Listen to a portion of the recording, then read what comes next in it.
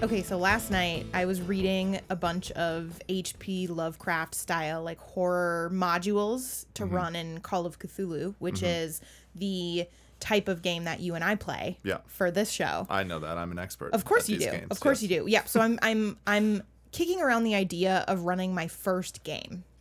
And I want to do Call of Cthulhu because it's a little bit less like it's a little bit more eerie and cinematic than it is like lots of plot twists and that sort of thing. So I feel like it would be a good one to start with. But so I have this book of modules, right? Mm-hmm. And I got through like 2.5 of them. And like, whatever, like I play Call of Cthulhu all the time. I don't think it's that scary. I don't like whatever. I'm an old hand at it. Like it's one of my favorites. It's not that scary, whatever. But I read 2.5 of these modules last night and I went to bed and I just had like the most terrifying blood-soaked dreams that also had an extraordinary amount of nudity in them. There was lots of like naked ghost women who were just like bleeding from, you know, like all sorts of like creepy slashes. And there were I was riding a horse through a dirt road. And I had some like children who were charges of mine that I was trying to keep track of, and then they would like disappear, and then I would have to like go trace after them off of the safe path. And these ghosts these just stories kept always have like a safe path that of course then gets like you can never stay on the safe path. Oh no. And there was like there were like broken down barns with like old worn off whitewashed. So anyway, it was very scary, and I woke up and I was like, man, this week is going to be absolutely blood soaked. It was terrifying, Eric. It was terrifying. Anyway, so no, I'm glad that you picked up your horror stuff promptly after Halloween. That's a nice pick. I'm nothing if not, you know, an early adopter. Sure. You know, you are very early for Halloween. Many months. Like 360 days early. Yeah, you're doing great. So anyway, welcome to this episode of Print Run. My name is Eric Kane. With me, as always, as you've already heard, is Laura Zatz. Laura, say hello. Hello. Change it up there. You hear that? Hello. I promise that this episode will have a lot less blood in it than my dreams last night. To be seen, I suppose. That's fair. But yeah, we've got kind of a fun set of things. The celebs are at it again, folks. We'll be discussing them as a ruling class, as an entity, and their relationship with books here in a second. But before we get to any of that, how about the basic rundown? Yeah, so we're at the beginning of November, or the farthest away from Halloween we could possibly be. That's right. It's the most magical time of the year. It's the most magical time of the year.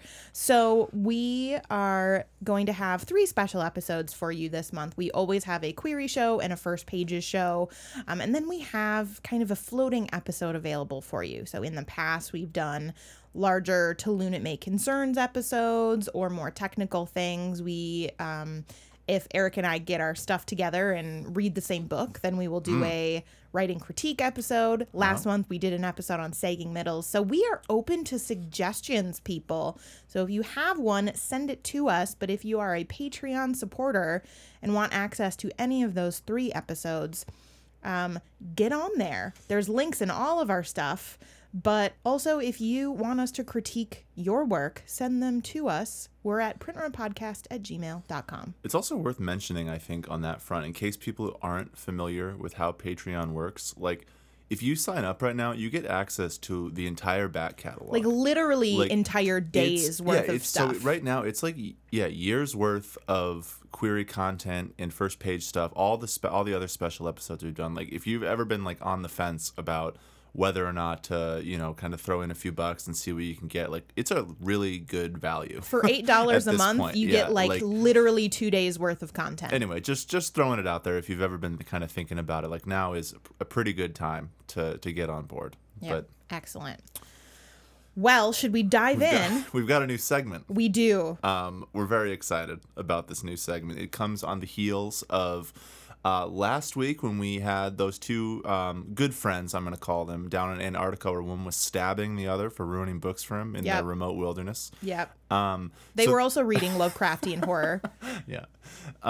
This segment, be it historical or contemporary or whatever direction we decide to take it, is called What's Going On Down There? And it and it is about just stuff that is far away. And so you'll see how it connects here. So tell us what we've got this week. Yeah, so this segment of What's Going On Down There, which is about everything happening in the Southern Hemisphere, we're talking about Australia. Specifically, we're talking about Australian book thieves. Hell yeah. So I stumbled across a very kind of obscure, to probably people in the United States, an obscure piece of news on a nice radio program about how in the late 1890s and the early 1900s, there were a huge rise in book thievery, and it was a huge deal, right? So this was covered in newspapers and library journals. It was this huge phenomenon.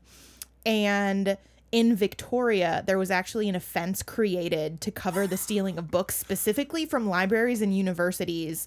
And the sentence for stealing one book carried a sentence of up to 1 year in prison. Man. Versus 3 months if you just stole, like, anything else. Like, literally anything else. They had to really make it about the books. They really made it about the books. Now, so you and I enjoy a good book heist. Yeah, we love them. And we enjoy a good scam.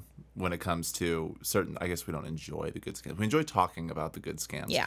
Though we unapologetically enjoy the heists. Steal it. Go out there and steal, folks. But yeah, so this is good. We've got some history here. We've got some Australians stealing things to the extent that they had to basically make it a felony down there. Yeah. So here's something really interesting about Australia at the turn of the century, right? This could go in any direction. It really can. Yeah. So apparently, because of the, in the Commonwealth, there's this idea that Australia. Nice drop of the Commonwealth. Thank you. That was really nice. Thank you. I am researching an upcoming trip to England. So there's this idea that the people of Australia have a sort of convict taint, right? Because they had the prisoners sent to Australia to be in work camps. And so by the 1890s and the early 1900s, there was a really, really high rate of literacy in Australia, like more so than in England, which is pretty fun because then when all of these books started to get stolen, it was, of course, assumed that the lower classes were stealing it. But then also there was this secondhand question that even though they have a higher literacy rate and the literacy was rising all the time, a lot of them couldn't read. And this was very confusing for the public, especially as all of these heists were being covered in newspapers and library journals, right? So what they found is that it wasn't actually the lower class that was stealing a book. It was a lot of like middle and upper class people. And so here's a fun little bit. So in Melbourne, there was a place called Cole's Book Arcade, which was a book department store, which I assume to mean something like an early Barnes and Noble or something. Did they have like a literature section, or did they replace their, like when they were going out of business, do you think they like replaced it with like a chic snack bar? Oh, I hope so. Like they did in our Barnes and Nobles? I hope so. Yeah. I hope they served lots of wine. But they had about 2 million books, and they were thieved from. I don't know if that's actually a proper term, but I'm going to use it because it feels good. Go for it. They were stolen from all the time. And eventually the judges and the police officers got so tired of bringing these people to trial that were thieving, they actually like accused this particular store of creating thieves of honest citizens by tempting them, because unlike what had previously been, like anytime you would go to a shop to buy anything, there would be a counter and all of the merchandise would be away and out of sight, and then you'd ask specifically for what you'd want and then they'd give it to you, right? This department stores in general, there's lots of like BBC shows about like the turn and the rise of the department store, right? But they had displays. So there was this idea that these items were on display and so they were tempting. You know, Kohl's Book Arcade also did fun things to keep people in the store by advertising with having monkeys in the store and a live band playing. We gotta bring that back to keep people inside. Do you remember when we did that episode a long ways back where we kind of designed our own bookstores? It was really early on. We didn't put a monkey in it. No, but I can't believe we didn't think of like live petting zoo. Like that would have been, I think, the best option in retrospect. Fun fact, listeners, and Eric already knows this, I break down into tears whenever I see a petting zoo with a goat in it. There's something about their creepy rectangular eyes and their little beards and that they like getting their heads scritched. It is the cutest thing in the entire world. Yeah, she really likes goats. I highly recommend watching Laura watch goats. But anyway, yeah. So monkeys, they had monkeys, and so there were so many people, especially of the higher classes, and a lot of the lawmakers didn't want to bring these influential people to trial because there was this idea that they would offend an influential person or create like bad blood with the important class. And so they just got really mad at this bookstore, and they said that the stealing books at a place like this was an irresistible impulse. It was, quote, the male strain of kleptomania. The male. As opposed to like the females, because they were all dudes that were stealing all this stuff. So it was all as opposed to like what women steal, which are like ribbons and handkerchiefs and stuff. Oh, man. Well, I feel like now in the 21st century, now that we're, we're a little more progressive, I think it's time for the women to start stealing the books. Yeah. Right? Well, there was actually an instance of a family of shoplifters who were in the middle class, and the police actually raided their home. And when they raided the home, the police found the younger daughter in bed reading a stolen book, the title of which was, get this, Female Life in Prison. Was the book title that she was reading it stolen. So that was pretty good. But yeah, so books, the male strain of kleptomania. I want somebody to write like a really serious lit fic novel about a tortured middle-aged white dude who just like has to steal books. Please don't start saying that, because I will get that book. Like, I know you will, which is why I say it. Anytime we say anything on this show, I end up getting like 6 queries that are like, you mentioned this thing on the show and I thought I would send you and it's always like, anyway. So our next thing today, the thing that we've sort of built our episode around, is something I'm personally very excited to talk about. It's because, folks, we can't get enough of them. We could never live without them. They give all of us paltry peasants any reason to live whatsoever beyond... More so than stealing books. Beyond the ordinary crap of our own lives. I am, of course, talking about the celebs. Woo! And more specifically than just the celebs. The literate ones. I am talking about the literate ones. The small subsection of literate celebrities. And their book clubs. We're talking about celebrity book clubs today, which I know it's kind of a funny thing, and it's always kind of occupied a weird piece of the publishing industry, in terms of its attentions and its, planning and things. And of course, we know the big famous one, right? There's the Oprah's book club is kind of, I think, the one that should first come to mind. Yeah, right? It's been around for 22 years. Yeah, it's the gold standard. We can all, you can picture her, having people on the show to talk about the books and all the selections. And, there was even that stretch when, she almost had to quit. She had to scale back making selections because they were impacting the book market too much. Like she got owned by James Fry, and then she brought him on her show, and then he had to cry about how he had lied, and his memoir was actually a novel. Yeah, that happened with there was a Franzen incident too. Really? Do you remember that? Oh, yeah. He rejected because he's kind of a petulant little whiner, he rejected the sticker. He didn't want the sticker because he didn't want because he I guess basically his stance was, if I remember correctly, was that he didn't want to feel like his book's success was due to anyone but his own.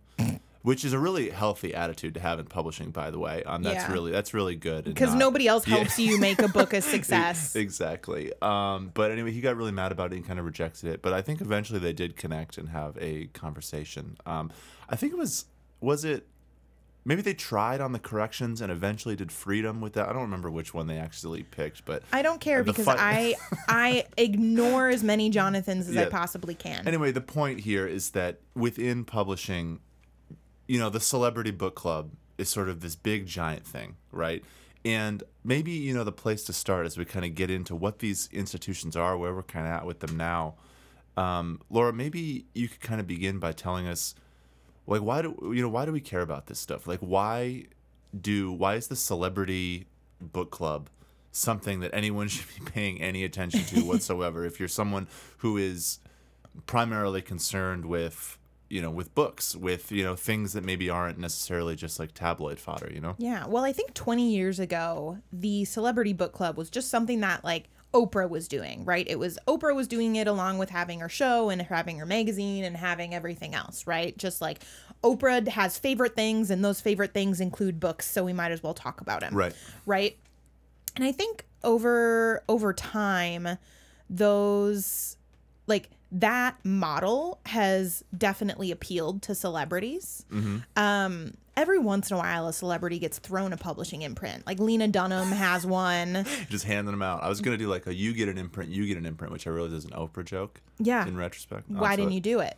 Because we had already just talked about Oprah. We can't bang the Oprah drum so many times in one episode. I mean, I think Oprah's been banging the Oprah drum for a really long time, and so we can bang it twice. That is also true. So moving right past that failed attempted joke, and into the fact that in 2016, 2017, but now especially 2018, other celebs have like decided that books are cool and they're hopping on the train, right? And the publishers are right there with them. So most recently is Reese Witherspoon of the Bend and Snap fame. Reese Witherspoon has a book club and she picked Little Fires Everywhere by Celeste Ng. Reese has also been having very much of a comeback moment because she did she did that mini series on HBO, something Little Lies, Big Little Lies. There we go. Yeah. And so now what she's done is she's very much pulled her book club, which is like a less intellectual Oprah book club. It's just got, less. It's just lighter fare. Well, it's not lighter fare necessarily. I think that the book choices are very similar. I think that the discussion questions aren't as well formatted as Oprah's is. But anyway, so Reese has this, and now she is, she's picked all these other projects, and she's now turning them also into miniseries or movies or something. So, for example, Little Fires Everywhere is going to be adapted with Reese starring along with Kerry Washington. Well, so it's an interesting thing, that last little bit you brought up, like the part where, it seems like, the celebrity book, club is something that can lead to other, repurposings of format, right? Or like other subrights being sold. Like it's a big instigator. And I think like the reason any of us care about this, like conventional publishing wisdom says, the reason you want the celeb to pick your book is because they hold enormous clout, right? Like they're people who can, pose with the book or say, hey, I'm reading this. And as the thinking goes in conventional publishing wisdom, that means that hundreds or thousands of people are also going to decide, I should read that book because I'm a part of this, this club. And I guess it's interesting to me because in some ways it kind of flies in, like it sort of flies in the face, I think, of what literary publishing, because a lot of this stuff is literary stuff, right? Like, I mean, Celeste Ng is a literary writer, even going back to that, that mention, that story earlier, like Franzen is classified as a literary writer. Like these are people who you would think would kind of run in different circles than maybe like the, the celebrity, the book club, but they don't. And I think that you end up with these interesting things where publishing strategy ends up trying to toe this line between being very erudite and very, sophisticated and kind of to the book-loving, introvert crowd, but also wanting to hit the big celeb jackpot. Yeah. And that's always been fascinating to me, and it has sort of created an environment, I think, where there are certain people, that we've decided, and here, you mentioned Witherspoon. We've also, seen, people like Jimmy Fallon, Emma Roberts. There are people with Florence Welch from Florence and the Machine. I would join her book club. I like her. Yeah, I think her books are probably now, your. We've done a 180. There's also like an NFL player who has Andrew, one. Yeah, I saw that. Andrew Luck has a book club. That actually made me laugh a little bit because he's kind of apparently he has two though. He's got one so this guy plays for the Indianapolis Colts, which we've reached the end of my football knowledge. But he has one for rookies, which are for kids, which are books that he loved when he was a kid. Then veterans are the adult ones. But he picks like Homegoing by Yaa Gyasi and stuff like that. Well, so he's like supposed to be, when people talk about Andrew Luck, he like went to Stanford and he's like supposed to be like the football genius. They like make him out to be this very erudite guy. And so it does not surprise me that in keeping with his brand, he sort of has tried to kind of design a literary book club that kind of fits to this image of being kind of the cerebral guy.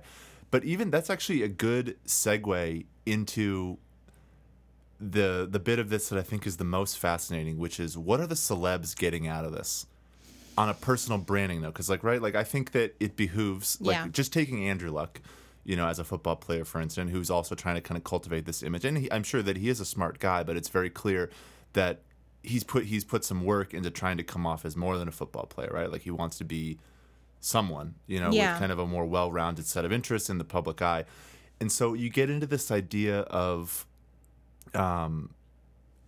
just branding, like in how, these people want to come off like, it's great when your book gets picked by Reese Witherspoon, but maybe there's something more interesting in wondering aloud at what Reese Witherspoon gets out of picking your book. I think it's less about what Reese Witherspoon gets out of picking your book. And to be clear, what's about to come out of my mouth is going to be really, really pessimistic, right? Really?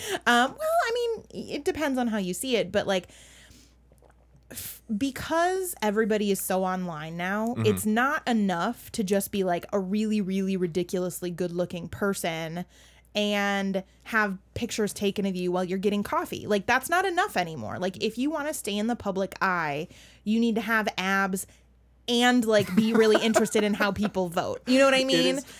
That actually really is it's a fascinating point, because the way I really like that, because it's almost like there's been this like democratization of the celeb treatment. Yeah. Right. Like if I want to, not me specifically, but like if, someone, 10%, better looking than me wanted to get on and like take glossy photos of themselves and kind of come off in the way that used to only be reserved for people having their picture taken by professionals, in kind of this beautiful lighting, like you can do that now. Like you can be sort of your own polished thing in a public sphere, and so you're right that it does create this thing where it feels like celebrities are using the book industry as a means of adding a layer of personal depth to their public personas. And maybe that's a little unfair to these celebs as individuals, because I'm sure they really like to read, but they also, like, it is very, very highly branded. Like Emma Watson is using her fame to bring attention to a lot of feminist causes, right? And which on its face is a good thing. It's a very good thing, and she's a very strong activist, and she has a feminist book club called Our Shared Shelf. That's really hard to say. Our Shared Shelf. Mush mouth. Our Shared Shelf. It's very sibilant. Yeah.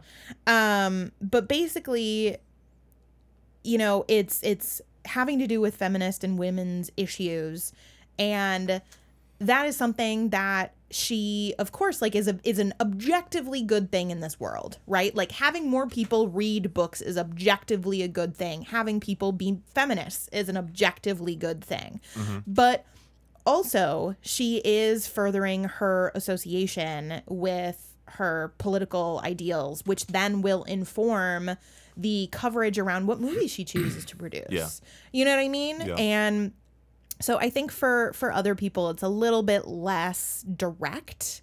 But, you know, like Emma Roberts, who is another Emma.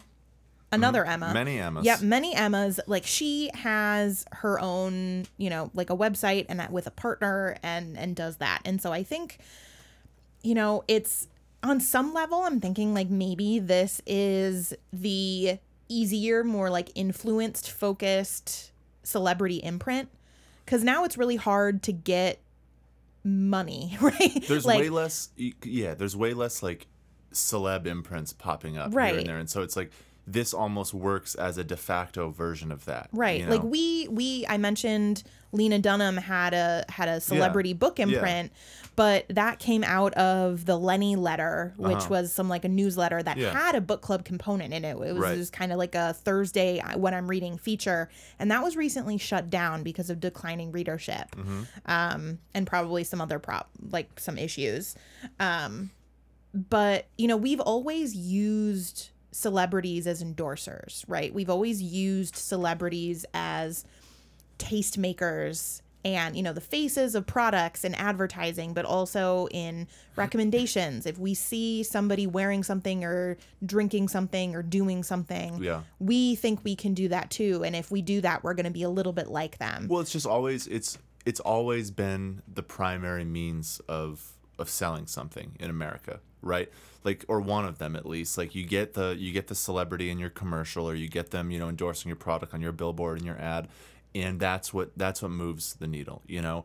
And I think that a lot of the time we don't necessarily think of books as that sort of product, right? Because it's like, it kind of gets back into that idea that I feel like we end up circling back to all the time about whether or not a book is a commercial object or an artistic object, right?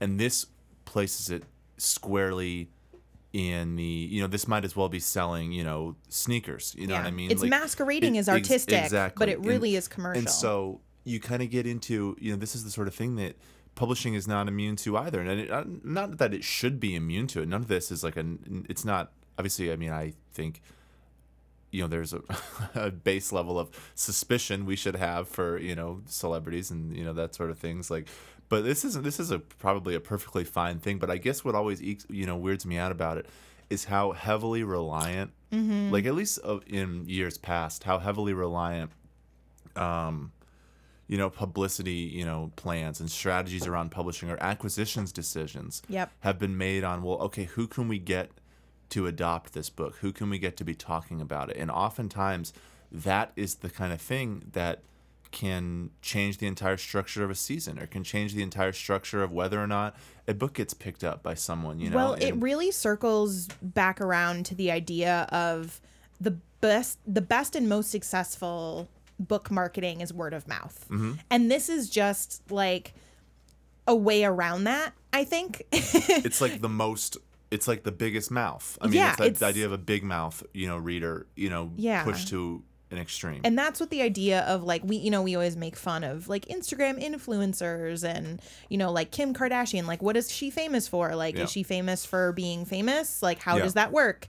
And then she, you know, we give the Kardashians a lot of crap for endorsing products, but at the same time, this is just a little bit more involved of a way that is, you know, it's very much an endorsement, and it's very much an endorsement deal. And I think in a lot of ways, you know, a celebrity will approach a publisher, or a publisher will approach a celebrity and say, here's a book we're going to publish. Do you want to pick it? Or we're going to do a special print run with your questions in the back if you want to pick it. And I think that there's probably more than just, you know, a goodwill exchange of, we'll write some questions for you. Like, there's probably a lot of money changing hands. There's probably a lot of money changing hands for at least a few of these book clubs. And I think, you know, it's another way that we're using that idea of influence to generate word of mouth. Because what is the biggest version, like the easiest way to get word of mouth among, you know, us plebes and it's to get, 12 women in a basement to buy the same book and then talk about it and then Yeah. go home and tell Yeah. everybody what they're reading for book club this month. Well, so one thing about this issue that I think is going to change, and I think we both kind of landed on this point in when we were discussing this pre-show, is I wonder how a younger generation is going to view this sort of dynamic, because it's, you mentioned like Instagram influencers, but like it's more and more there's these like people out there that a younger generation is paying attention to on various sites that they're like not really, it's like, the kind of famous for being famous thing, but like now you've got this whole spate of people like YouTube celebrities and like Twitch streamers and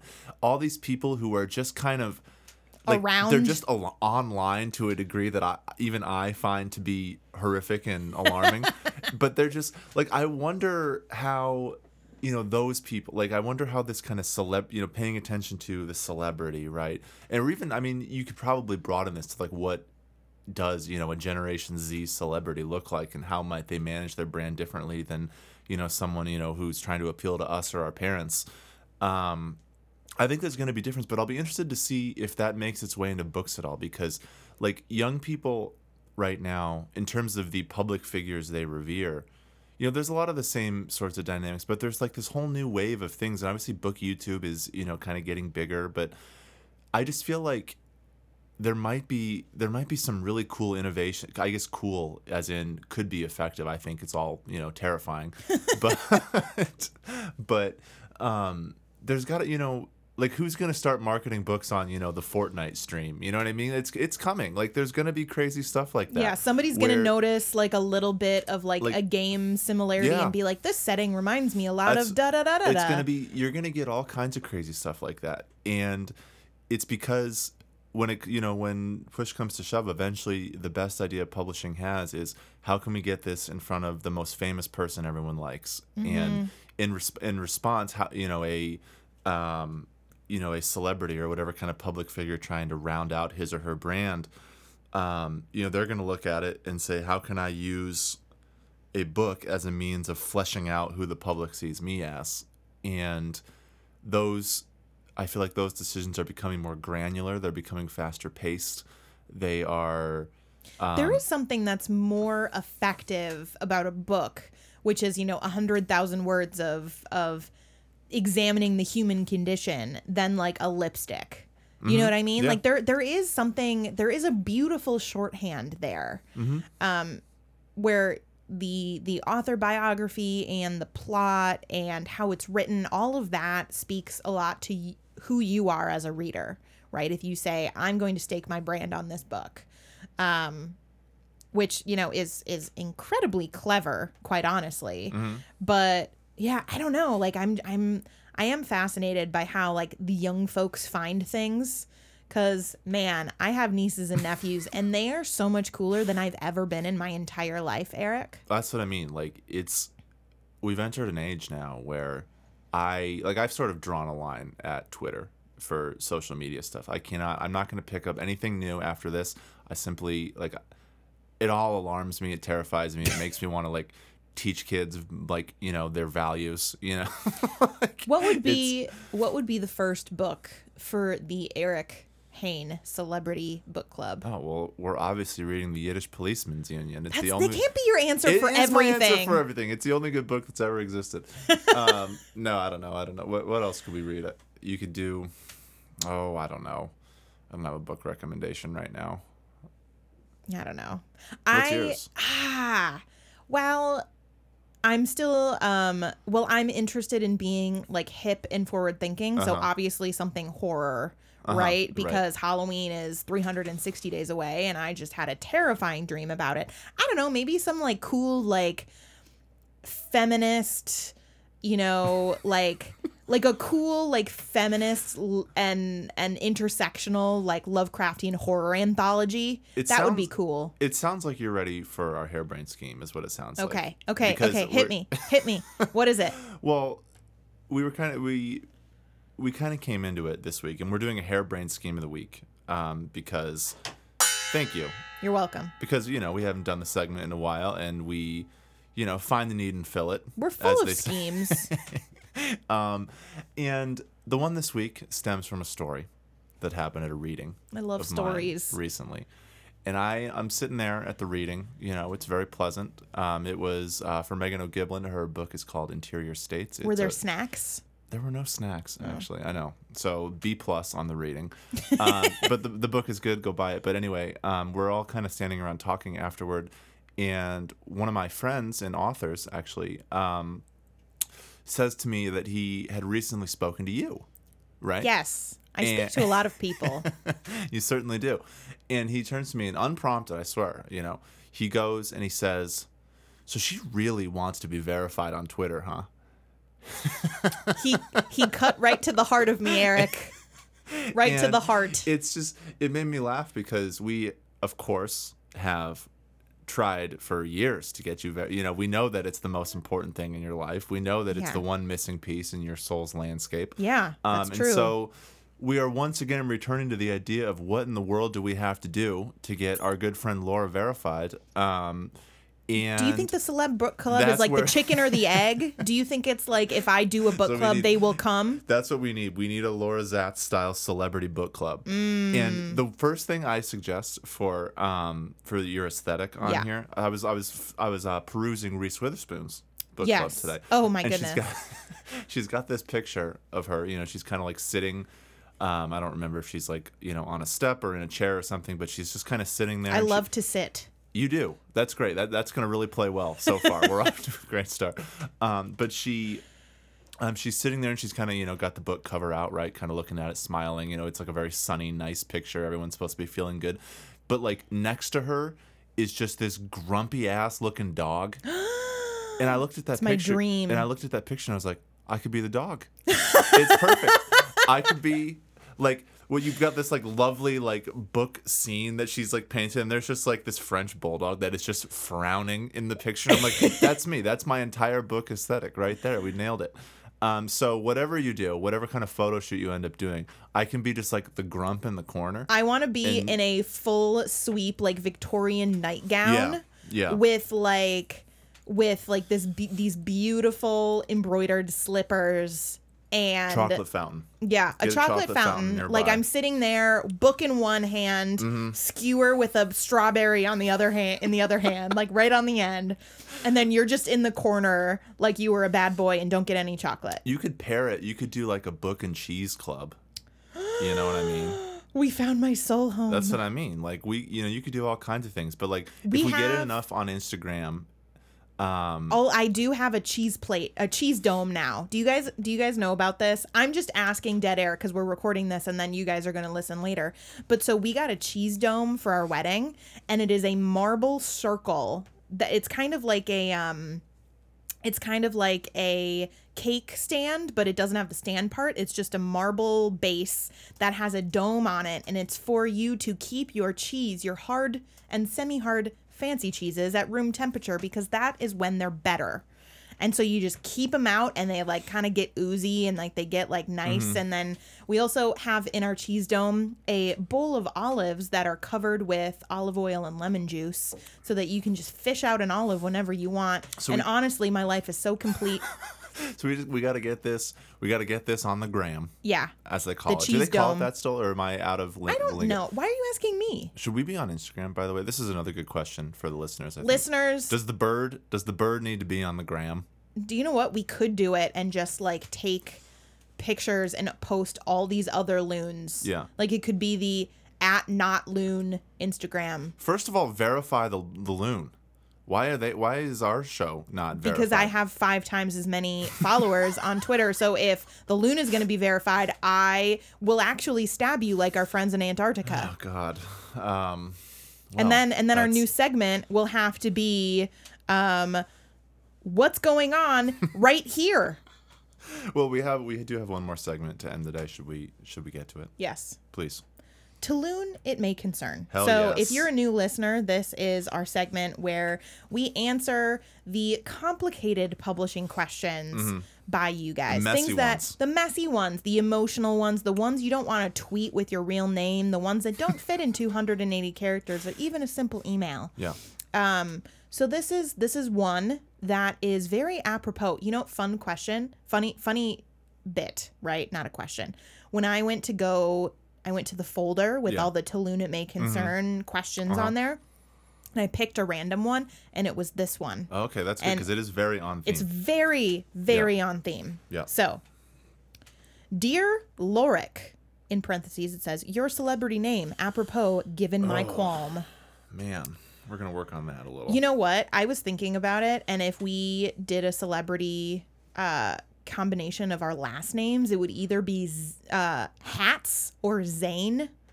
Very terrible. Yeah. Very terrible. Oh, Hats is funny. Hats. Anyway. Anyway. Please continue the letter. Okay. The letter continues. How is it that celebrities are able to publish books with seemingly little to no real effort and questionable talent in many cases? Well, it says in some cases. Yeah, but I think it's many. You seem to editorialize there a little. Yeah. I've been reading a lot of celebrity memoirs this year, and man, I could be completely wrong. Maybe they do spend years honing their craft, writing, editing, querying, and getting rejected like the rest of us. But come on, how often does that happen? I want to know who is ghostwriting these books for said celebrities, who is representing them, and who is publishing them.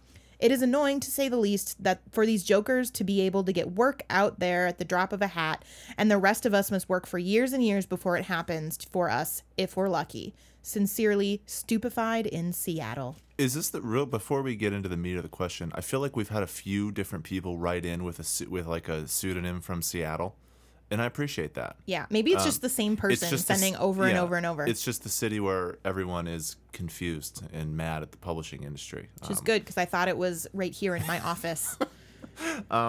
Okay, so the question is, how come it's easy for other people to publish books when it feels like they're not going through the same grind that, say, your standard debut novelist is going through? And I guess the first thing, to think about there is that, one, it's, the query process only exists as a means of filtering through people that we wouldn't be able to kind of understand or come across otherwise. Yeah. You know what I mean? Right. The reason that there are slush piles, the reason that there are long lines to get your work read and things like that is because it's just too difficult to differentiate between, people I have never met before. You know what I mean? And so you need a system that works on, filtering through, talent and, writing and promising work and things like that.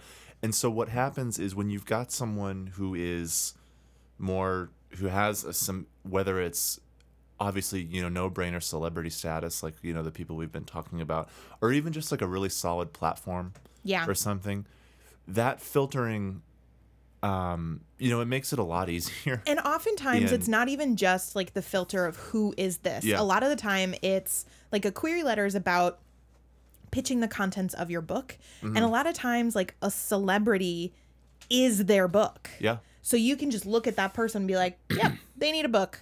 And that's it. And it's almost like, and what I think is interesting, and this is, this is not going to make this person any less frustrated, and I empathize with this frustration in this regard, but in a lot of ways, the contents of the book are almost beside the point. And we kind of, we've touched on this show before between this vast divide between what feels like the no-brainer celebrity books that are sold purely based on clout of author. Right. And then the books Snooki versus Amy Poehler. Yeah. Right. And then you've got the books that are a little bit more finely crafted by writers who have had to find fame or, prestige purely through the merit of their own work, right? Yeah. And I guess the thing to point to there is the reason that first category is what we would call a no-brainer publishing case is because the audience is clearly defined. Yeah. If you were pitching and you absolutely knew for certain that you had like 10,000 people or, 20,000 people who were going to buy, who you could just count on to buy your book, I promise you the line would get a lot shorter. You know what I mean? And the point is that these decisions, like if you go into like an editorial board meeting, most people in the meeting haven't read the book. Right. Yeah. One editor has, and they found it interesting, and that's why they brought it to the meeting, and maybe they've shared it with a trusted colleague or something. But the discussion that happens around whether or not they should buy this book, whether or not it's something that's right for this house, is very rarely about what's in the book. and it's more about the publishing case for it, which involves things like, well, is the author going to be an asset in moving copies? Are we going to be able to find a good publicity hook for this? Are we going to be able to do some marketing things that might feel fresh? And those things are all much more true the more pronounced and easy to understand platform is. Mm-hmm. And so I guess on the one hand, I see why this is a frustrating dynamic, right? And I'm someone, I don't work with, celebrities, but I would say a huge chunk of my list is people who had existing platforms who I reached out to, right? You know what I mean? Like it's people who I did not find through the querying slush pile. And to be clear, a lot of these people who get to like quote unquote skip the line write nonfiction, not fiction. That is the other point. This is also a conversation of nonfiction versus fiction.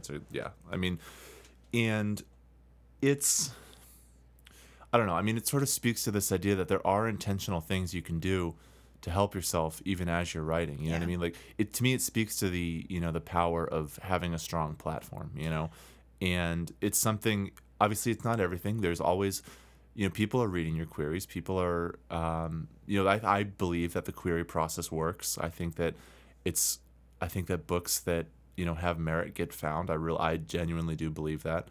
But I guess like with this sort of frustration, maybe rather than staring at it uselessly, right? Because we can all look at, whether it's their book deals or whether it's anything else in life, whether, like there's a lesson here, I think. And the lesson is that the more you work on your publishing case outside the book itself, the slightly greater chance you've got each and every little increment, And I will say something to consider as well is oftentimes in publishing, there is this narrative of only the few, right? Like if somebody else gets a deal, a lot of the time structurally it works so that one other person doesn't get the deal, right? A list only has so many spaces in it per year. The celebrity memoir, the celebrity lifestyle book, the celebrity cookbook, those are not playing in the same field as you. Like those are books that exist by themselves that actually, like, their earnings allow more spaces to be created. It gives publishers larger operating budgets, but it's also not something where it's like if one celebrity gets a book deal, like that's one less deal for you to get. It doesn't work like that because they're different types of books, they're different places, they're focused on different things, they're different imprints, etc. But going to your other question, so like I know it's frustrating, but it's actually an important part of the ecosystem for like if you consider yourself to be like somebody who doesn't have any platform and doesn't have any experience or anything, like it's actually good for you for everybody to buy, the Magnolia Table cookbook at Costco, you know what I mean? But to answer your questions about who is ghostwriting these books, oftentimes the people whose names are on the cover. So it'll say like Carrie Elways, with Joe something or other, right? Like that's the name of the dude that actually ghost wrote the book. Anytime you see, I think that's actually, you can almost assuredly, I would say that with is one of the most charitable, generous things that ever gets put on any cover ever. It means I wrote this entirely after I talked to you for 6 hours and that's it. Like, and ghostwriting is, I mean, we should honestly probably just do a whole episode on it because it's so fascinating. Oh my God. And it's so much work. Like I have a lot of respect for ghostwriting. I've so done hard. a little bit of it myself in my freelance work, but it's like a hard, and you end up doing a ton and you've got to get the voice right and you've got to do all these things. And, but one of the tricky parts of it is the fact that oftentimes the person you are ghostwriting for is really super not engaged with the task of actually creating the book. They're ready for the book. They're ready to like have the book. They're like, great, this is your job. Now make it. Right. Never mind that they need to like pull the content out of you. But as for like who's representing them, I mean, not us usually. Not us, but it is. Like They're- again, in the same way, it's a no-brainer for like a editorial house to pick it up. It's kind of a no-brainer for an agent to take it on too. Like, but what I mean by not us, Eric, is that most of the time, these people are having book deals done not by book agents. They're having book deals done by their talent agents, right? Yeah. So like Yeah. I just did a deal that with one of my authors that's a collaboration between them and the band Clipping. And it's a book deal, right? But Right. William Morris Endeavor, who does their music and like TV stuff, did the deal, which was a pain in the ass because they didn't like literary contract conventions. Who does? But oftentimes, like a celebrity is not going to be like, oh yeah, I have this talent agent and this manager and da da da da da. I have all of these people. Let me go find a literary agent. There are certain cases where people will have a literary agent specifically, but most often it is not us. Yeah. So sorry, and you're welcome. Although if you are a celebrity, please email me. yeah, DM me if you can get me verified. If you can get Laura verified. Honestly, I would just take the money. Yeah. Yeah. Well, you can't put a price on face. So. And then who is publishing them? Like anybody. Like there are a couple of like notable people imprints, but usually, celebrities are writing nonfiction, right? And so it'll usually be a large house imprint. Not that, Sean Penn though. No. Sean Penn's writing the Great American God, Novel. I forgot about that. Oh, don't read Sean Penn's book. That one is one that is not going to be on What about the anti-book club? about books not to read. Well, yeah, where you purposely it's just like this nasty list of like mean shit. You say, I don't know if I'm allowed to do that, like as a literary agent. But oh man, I don't think that idea has legs. I don't think Sean Penn's book would even be on like Sean Penn's book club. Yeah. Quite honestly. Anyway, Anyway, so that is all to say, like it sucks, we know, but it's probably not harming you. It's actually probably helping you. And it's not us, so don't be mad at us. With that, we will bring an end to this joke-filled episode, and we will see you for a regular episode next week. bye.